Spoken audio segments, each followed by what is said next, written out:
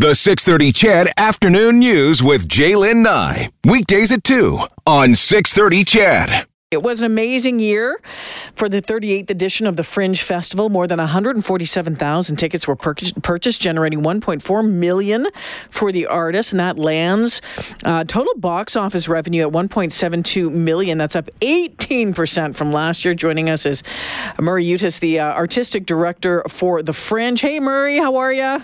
I'm really well. I'm a little tired, though, I got to say. I bet your voice sounds a little gravelly, too. You betcha. You betcha. Man, oh, man.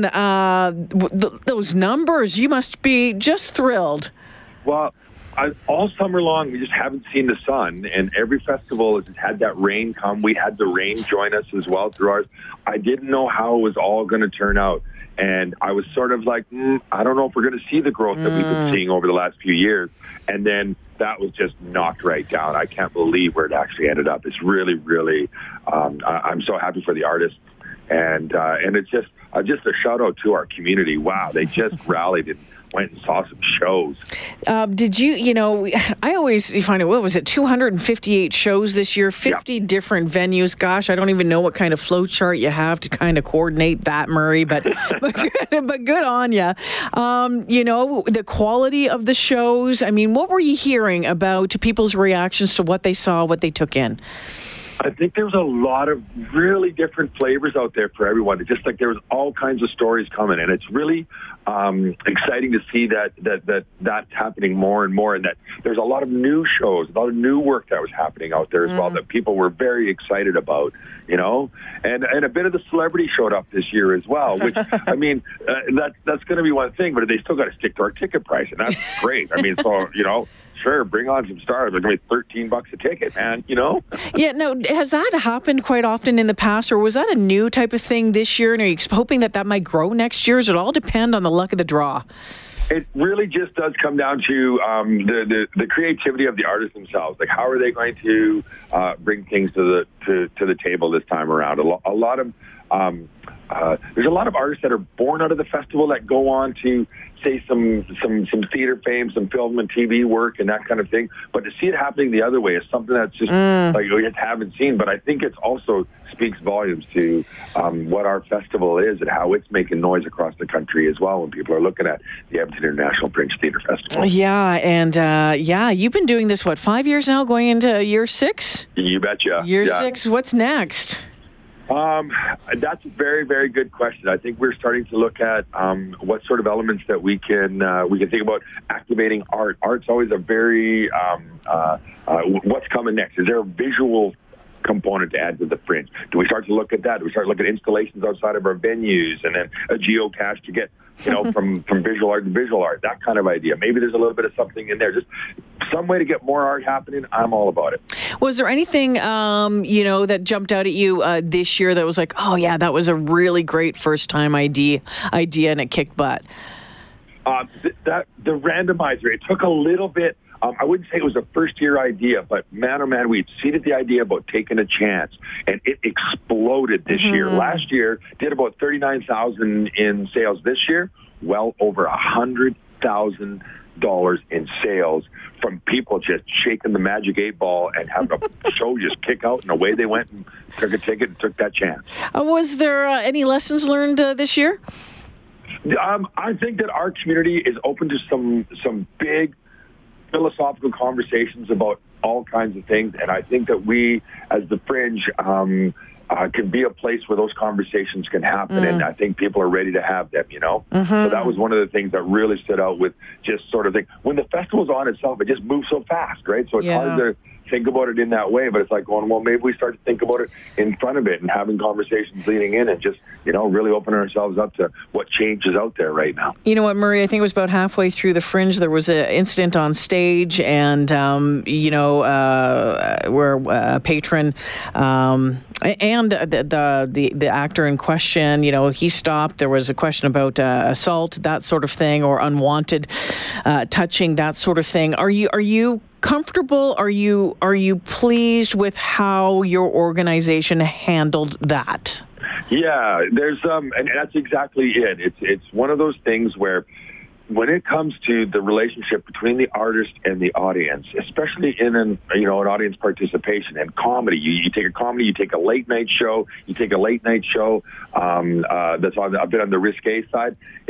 Just because you come up on the stage, we got to be able to check in with each other and really, really have this conversation about what that means, But you also got to know where you're at. You got to know you're at a late night comedy show. Crazy stuff can happen. So it's a really interesting balance. But again, I think it's worth checking in with each other and it's worth having conversations. Well, but I believe our organization, and I really appreciated the artists owning what went down and said, you know what, that was maybe just a bit too much on my part, and I'm sorry about that. He even apologized right to the audience in that moment. So I think it was good in that way. Everybody acknowledged that this is what's going on. But let's keep it going. Let's keep checking in with each other. And you know what, Murray? I mean, it's not necessarily, maybe didn't want to have that conversation given the circumstances, but the conversation started, and isn't that where arts has always been? Art is something, thought-provoking. It is a conversation starter, and it doesn't matter,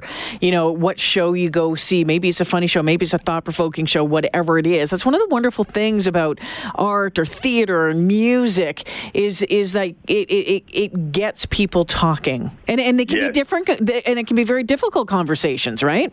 You bet. And the Fringe even takes that just that little bit further, right? There's a lot of experimental, there's a lot of pushing boundaries that are happening there, and we've got to be able to understand that line where art is actually asking the questions for you to be able to have the conversations, not necessarily you don't have to agree with it or whatever, but it could cause you to be able to go, that's thought. I want to talk about that. So I think Fringe is a really great place for those conversations to start to be seated and people to have them, Murray, I got to ask you a question. I'm going to put you on the spot here a little bit. Did you see any shows?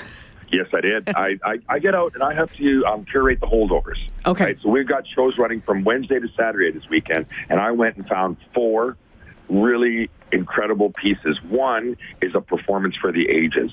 There ain't no more. This guy I can't even explain how incredible. What is it? Performer. So he's talking about a folk legend out of Arkansas, and he plays all these different characters. He plays all the instruments that he has on stage. He's got a banjo, he's got a guitar, he's got an accordion, he's got a harmonica, and he is singing as an old man. He's singing as a woman. It's amazing what he does and the ability that he throws through there. There's a throwback show that I found, back in the 90s when I used to perform in the old days. We did a bunch of weird shows all the time, and I found a throwback to just that kind of idea, but it's a brand new show called Reality Crack. It also is just this is the Fringe, and I feel like if you were to come to the holdovers, say you missed all the Fringe shows, you come to the holdovers, you will see what you could expect to find when you come to the festival. I gave you a slice in 4 different shows. The other one, TEDx RFT. These guys take slides that they make for each other. Neither one sees it. They set up the scenario, ask the audience to give us some ideas, and they do a TED Talk and start flicking slides, and they're actually jamming slides. And, of course, they're just trying to mess each other up. Yeah. It's amazing and brilliant. And the artistry that these two have in delivering these TED Talks is not only going to have you laughing like crazy, but also going to be like, wow, it's very impressive. And then rounding it all out is a brand new young playwright coming out of Toronto. He's incredible. This kid is going places, and it's a hard story, and the way that he tells it and the care that he gives in it, man, boom. So there you go. You want to come see the Fringe, come check out those 4 shows, and that'll get you ready for the next 260 that are coming next year, FringeTheater.ca. If you go to the website, check out the Holdover series, you can find out when they're on and when you can get the tickets, all that sort of thing. What is it, Murray? I mean, it's 38 years. It's legendary. And you're lucky to be a huge part of it for the past number of years. What is it about the Fringe that just gets so much support, that is just, why it has such a legacy? So I think that there's 2 parts to that. I think one of them is that it is such a unique phenomenon where an artist and audience engagement is immediate. You could be seeing the show and then minutes later in the beer tent colliding with that artist and being able to just have that conversation. And that sort of symbiotic relationship, that is one of the things that makes it magic. And I think the other has to do with it's a community festival. The community feels so a part of the decision. When I make changes, wow, I hear about it, you know? And I like that. I really, really do. Because people are like, they care. They've got opinions. They've got thoughts. They feel like they are truly a part of this event that happens in Edmonton. So I would say it's probably a combination of those two things. Well, Murray, congratulations to you, to your entire team, to everyone, to all of the actors, volunteers, you name it, who put on another incredibly successful Fringe Festival. Looking forward to seeing what happens next year. Get some rest and rest that throat, will ya? I will do just that. You bet. Take care now. Much. All right, Murray Utis joining us this afternoon. He is, of course, the artistic director at the Edmonton Fringe Festival. Did you get down there? Did you go to any of the shows? We did our show live there on Friday afternoon, and always great to see the people coming in, walking by. I always love walking by all of the walls that have all of the what do you call them? The posters for all of the shows. I think that's really cool. And like 258 shows, that's a lot. You had a lot of choice. I know a lot of my friends took in quite a bit. And I want to just say a big thank you to every CHED listener who popped by on Friday afternoon. It was great to talk with Nelson, and thank you for the beautiful plaque that you had made for me. I want a big shout out to Shirley as well, to Kelly and Dale. My gosh, it was great to see you all in person.